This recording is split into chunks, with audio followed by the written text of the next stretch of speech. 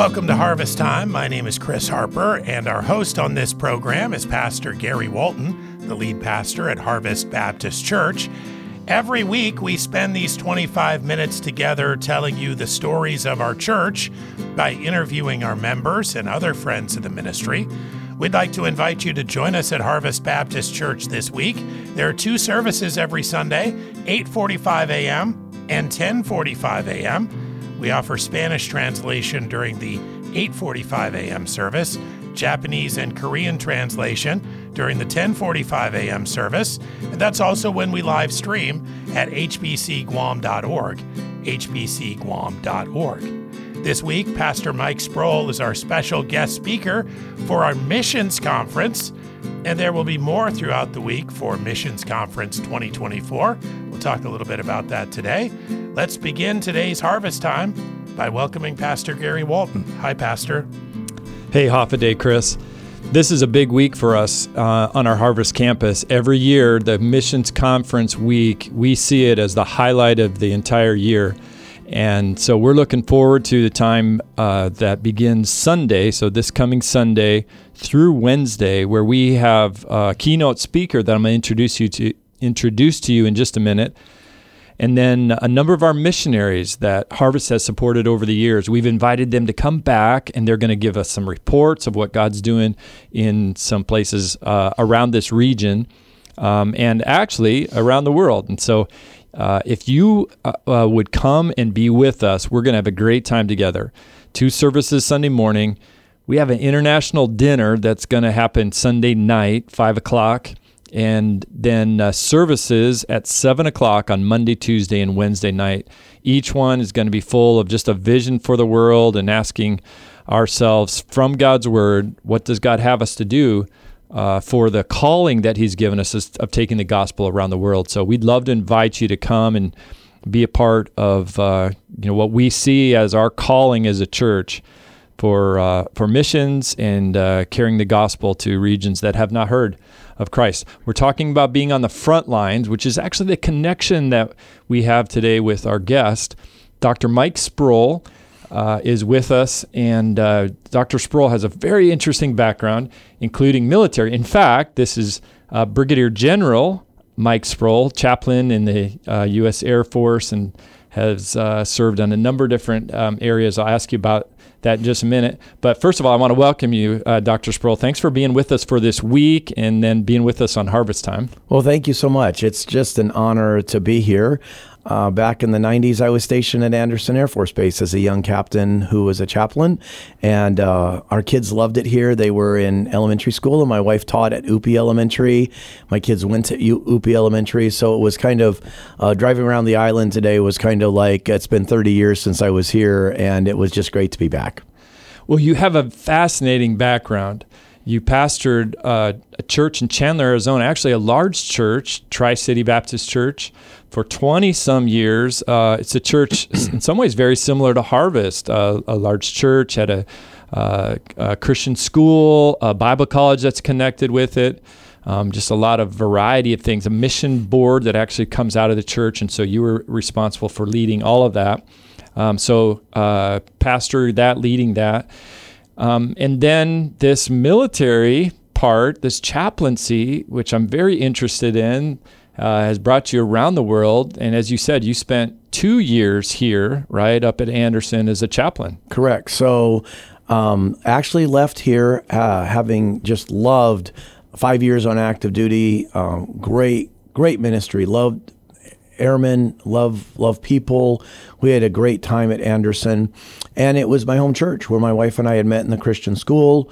We were high school sweethearts, and my pastor was getting ready to retire, and the church asked me to come back and pastor. Probably the only church in America I would have left the military for, to be honest. And my wife loved serving, so much so that my son eventually went to the Air Force Academy, and my son is a pilot, just left active duty. And I've been Guard and Reserve for many of those years, the last 27. And so my son is actually flying now in the Guard unit that he came out to Family Day, when I was pastoring there in Arizona. So that kind of comes full circle as well. But I've had the privilege to deploy 4 times. I'm old enough to be a Desert Storm vet, and just came back from a 5-month deployment. This time last year, I was in Qatar on my 4th deployment. So pastoring, I had the best of both worlds. I've had the best of both worlds, I think. You mentioned your wife, Elma. Yes. Been married how long? So it'll be 39 years in June. I tease and say I found a girl when I was 14 that was willing to laugh at all my bad jokes, and I was never going to let her go, hold on to her like grim death. And we have 2 wonderful kids. My son is almost 35 and a tanker pilot. My daughter's a nurse practitioner, and my daughter is married. They're both attend the church that they grew up in. Yeah, that's great. My daughter-in-law teaches in the school there. My son, she's a teacher. My son is a pilot, of course. My son-in-law is an engineer, and my daughter's a nurse practitioner. So my daughter has a 5 and a 3-year-old, and my son has a 4 and a 2-year-old. So I got 4 grandkids, 5, 4, 3, 2, and if you want to know who the greatest grandkids in the world are, just ask me, and I'll tell you all about them. So that's great. So you grew up in a Christian home. Your father was an evangelist. Yes. I'm sure there's a lot of parts to that. I want to fast forward a little bit, though, to your conversation about the military and your chaplaincy.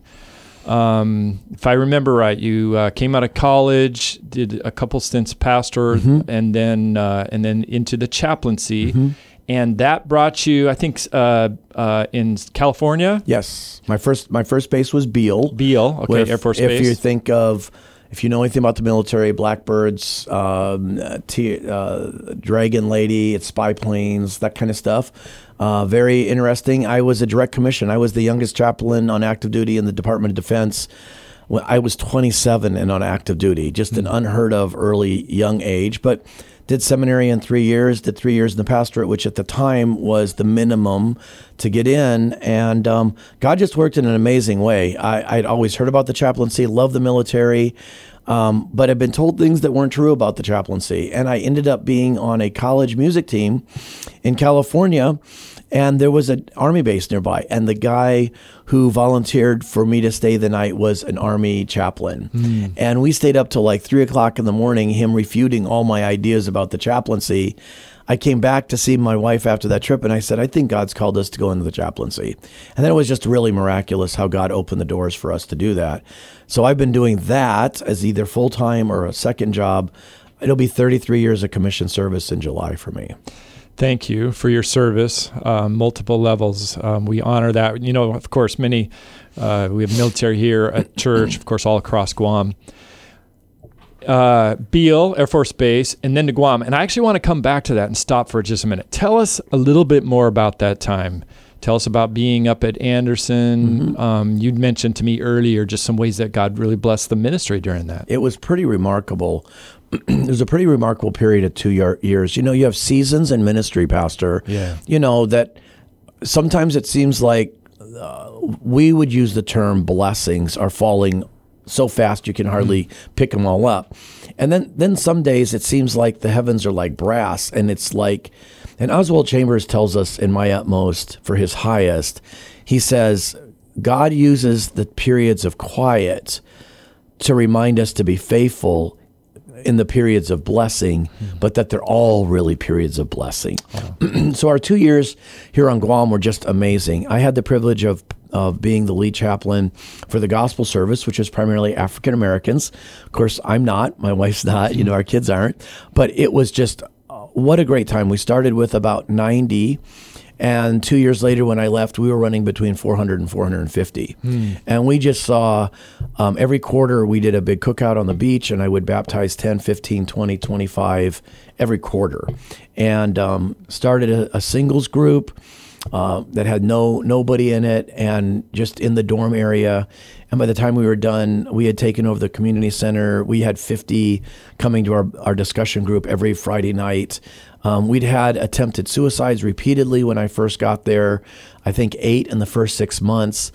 And once our singles group really took off, we didn't have another attempted suicide for the next 18 months. And some people weren't so sure that we should do a Bible group on Friday night because, normally that's when you go to the club or anything. And I my comment back was, no, I want to do it at that time because we are going to make Christ so wonderful that won't be interesting anymore. And Jesus became really wonderful.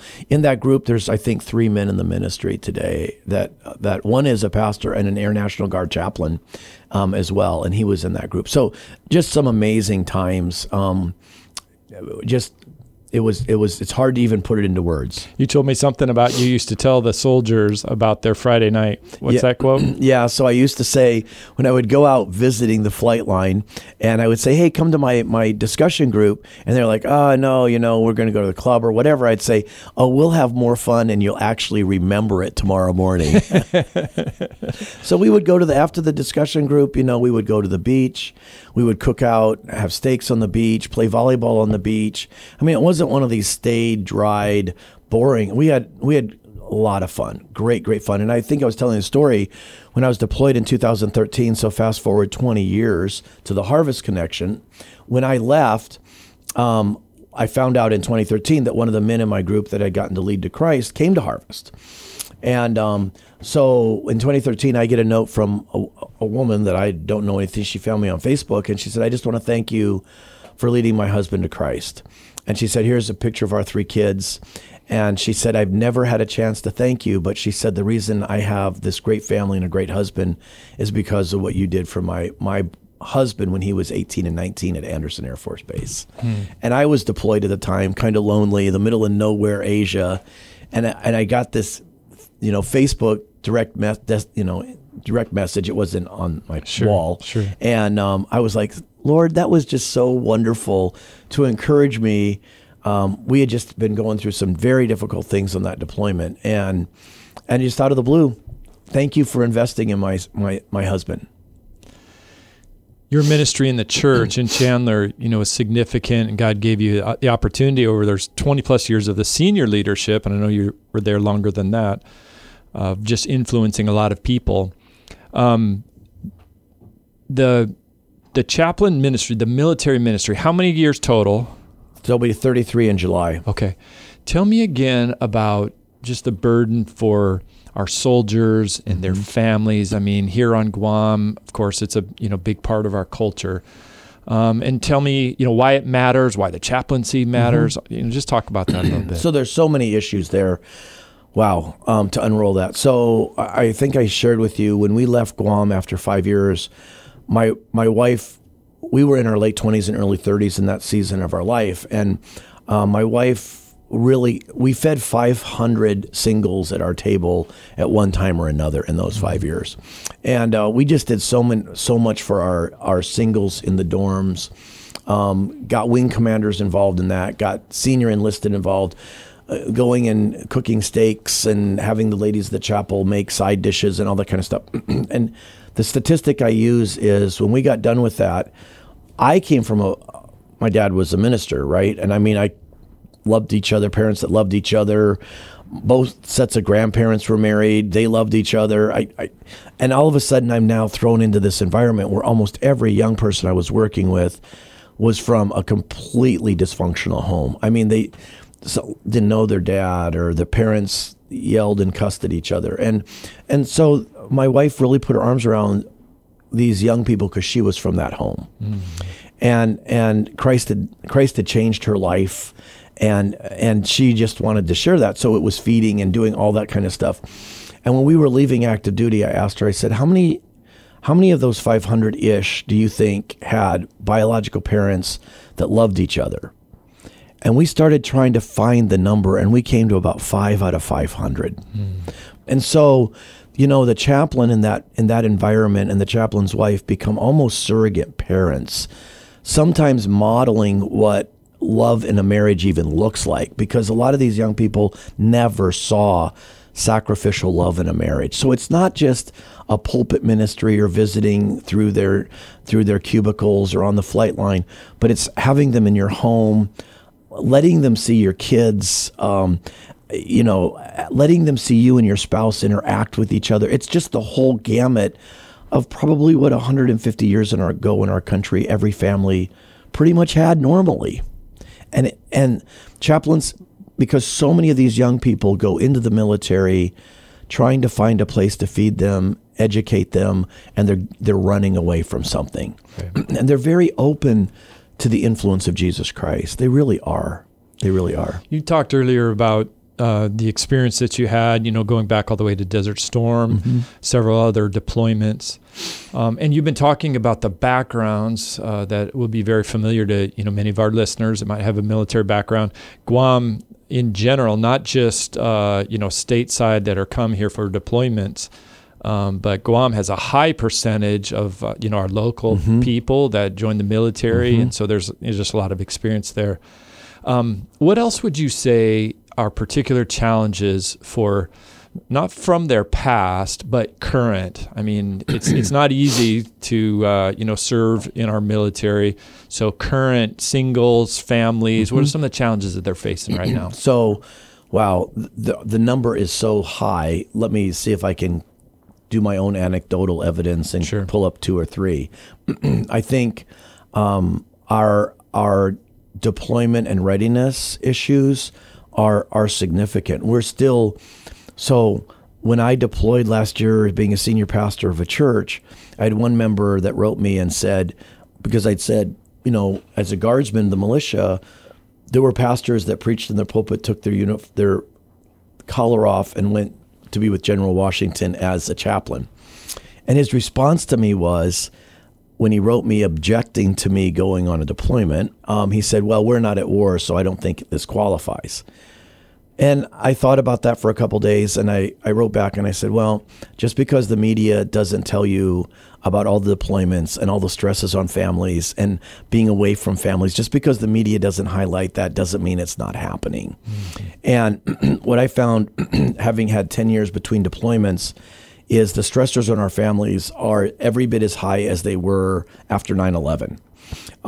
We're still deploying. You're still having long stretches away from each other. So my uncle was in World War II and went away for 3 years and came back. What our folks do is they go away for 6 months and they're home for 18 months, and then they're away for 4 months, and then they're home for 18 months, and then they're away for 6 months. And it's hard on the kids. It's hard on relationships. Yep. It's hard. That's just the way it is. And there is no easy way to. There's no easy answer to that. Yeah, I appreciate that. That's really good and really helpful. And I know we've got people listening right now that they're going to relate to that. They're going to feel that. You and I talked earlier, and I've told a lot of people this over the years. I don't have any military background, but have a chance to interact with a lot of people, of course, that do. And one of the things I love about Guam is that there is a place for a reset when you come here. And we watch that happen over and over. We talked about that last night. Yeah, spiritual reset, sometimes family reset. Just some of the distractions of life are no longer there. And something about being on the island. For some people, they get a little island crazy. For a lot of people, it allows you to focus and reconsider. And so, there might be somebody listening too that's like, hey, that's it. And I just want to encourage you, man, find some of that focus and that direction in God's church and in the Word. And if we can help you, we'd love to do that. You mentioned earlier that there's seasons of life. And it's something I've been thinking about more over the last few years. I can look back, now I've got a few seasons of my adult life. If you were to look back and kind of target, I don't know, in your adult life, a few of seasons, could you describe the big takeaway from each of them? Maybe a significant regret, something you'd like to do over, maybe a big challenge or a lesson. So for your listeners, I just turned 60, and a lot like Harvest, pastored a church. We moved an existing church 9 miles down the road so that our college could grow, built a $40 million campus out in the middle of the desert. Praise the Lord, my successor pastor they've been able to get completely out of debt. When we moved into that facility, we had 9 days of cash and $11 million of debt. And, but it's exactly what God wanted for that. So that was a season. But I think it's interesting. I think each season has, if you live for the Lord, each season has great victories. And I think, as you look back on it, when you get to be 60 and your dad dies, you do naturally start to think, okay, my turn is next. I mean, you don't do that in a morbid way, but that's just how it is. And I think it does cause you to be somewhat reflective, not to slow down per se in serving the Lord, but okay. So I would say they probably similar to decades. I accepted Christ at an early age, but really gave my life to the Lord when I was 14, 15. And served the Lord, went to college, graduated, got married just a few days out of college to my high school sweetheart, went to seminary, did 96 hours of seminary in 3 years, very driven, I wanted to serve the Lord. My wife wanted to serve the Lord, no debt, paid for it all, 3 jobs, full time, all that kind of stuff. I think maybe in my 20s, I would say the lesson I learned is, and I learned it from my parents, don't be lazy in serving the Lord. It's good for a man to bear the yoke in his youth, Lamentations 3:27 says. And I sometimes worry, I think all older generations do, are young people as energized by the gospel and worldwide evangelism? Are they really energized by that? Or is it Hakuna Matata? And not to be negative, I think on the flip side to that, my regret might be I was so driven that did I smell any roses in my 20s, Yeah. And I think there's probably a happy medium between those two. Yep. Late 20s, we started having kids. I have no regrets about that, none whatsoever. So I would say moving into our 30s, we were doing the military, and then we moved back and took over was a successor of a founding pastor. Mm-hmm. That's a challenge. Yeah. And a great man, a truly great man, but 30 years planning and founding a church, it's hard for that person to give that up. Mm-hmm. So that's, I think the lesson for me was in my 30s was how to manage my own desire to lead with paying deference and homage to an older brother who had been my mentor. Yeah. And it taught me so much, and not to push him out of the way, but let's give this space and time and let him make those decisions. And God still has it. I think if there's any regret, probably in my 30s, it was I didn't smell the roses. The 40s was, I think, learning how to love your wife and love your kids. And I thought I did in my 20s and 30s, but when you hit your 40s and you have teenagers, I jokingly tell my son that he owes me his life because I took sharp objects out of his mother's hands many nights while he was sleeping as she was going into his room. So I jest a little bit about that as well. But I mean, it was really learning how to be sacrificial for your family, I think, is the lesson of my 40s. And I have to be honest, I was sacrificial for the Lord, but being sacrificial for your family is a different animal. Right on. Yep. It is a completely different animal. And I don't think you get that in your 20s and 30s. Mm-hmm. I think if there's any regret in the 40s, it's saying, did I sacrifice enough? I think in my 50s, it was learning to discern God's will for a later in life change of ministry. So we left a very successful church after 20 plus years and took a role as the senior Air National Guard chaplain in D.C. And then after that was done in 2 years, we took, as you know, because your daughter is in our church, we took a role of a small church, 35 elderly people that 20 years ago was 350. And it really is, to my way of thinking, the call of the younger generation must be to replant America. Mm-hmm. And there are churches that have buildings and facilities that are closing all over America today because they don't have young pastors. And that's a generation, 2 generations to build those facilities, and they're being sold and plowed under and turned into apartments all across America. So we really took that vision on to say, okay, and God's been really gracious to us. Your daughter's been a huge part of that, and your son-in-law. But I mean, we've just added 3 families in the last 2 weeks, and the attendance has nearly tripled in the last 3 years, and God's doing great things. And I think learning to discern God's will, that even later in your ministry life, you can change directions to follow him. And people have said to me, why would you leave a church of hundreds for a church of 35? And I just say, because God led us to do that. Amen. Yeah. Thank you for opening that up. It's actually helpful to kind of think through your eyes and learn and listen to that. We're out of time. Let me ask you one more question. We love discipleship around here. I think God's church does. So just one 30-second answer. Who changed you? Who invested in your life in such a way that it had made a radical difference in you? And then what was it about them that so impacted you? So there'll be 3 people. I'll do 10 seconds on each one. First will be my senior pastor, the pulpit ministry, and his private, what I would call professional shepherd chats. My dad, I really learned listening to him preach. Night after night as an evangelist kid, I learned how to preach with a passion and heart for souls. But probably the person that really impacted me so much was my youth pastor. And he was just a pipe fitter that had accepted Christ in his 30s, gone to Bible college with a full family. He was a union guy. His forearms looked like Popeye.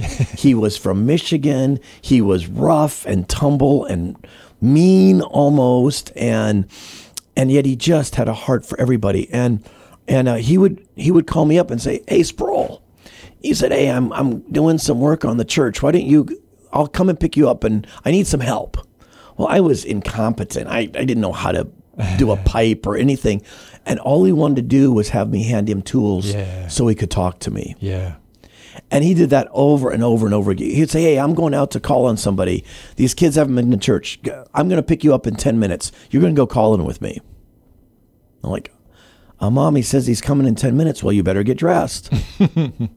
And he did work with me so that he could talk to me. He found reasons, and I have modeled that all across my ministry. My youth pastor died of COVID 2 years ago in his 80s. Wow. But he really impacted my life.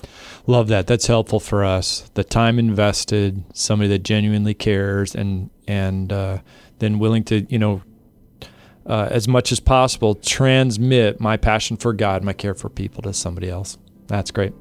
Thank you very much. We're looking forward to this week together, praying that God would use you in your preaching and teaching ministry at each of these sessions.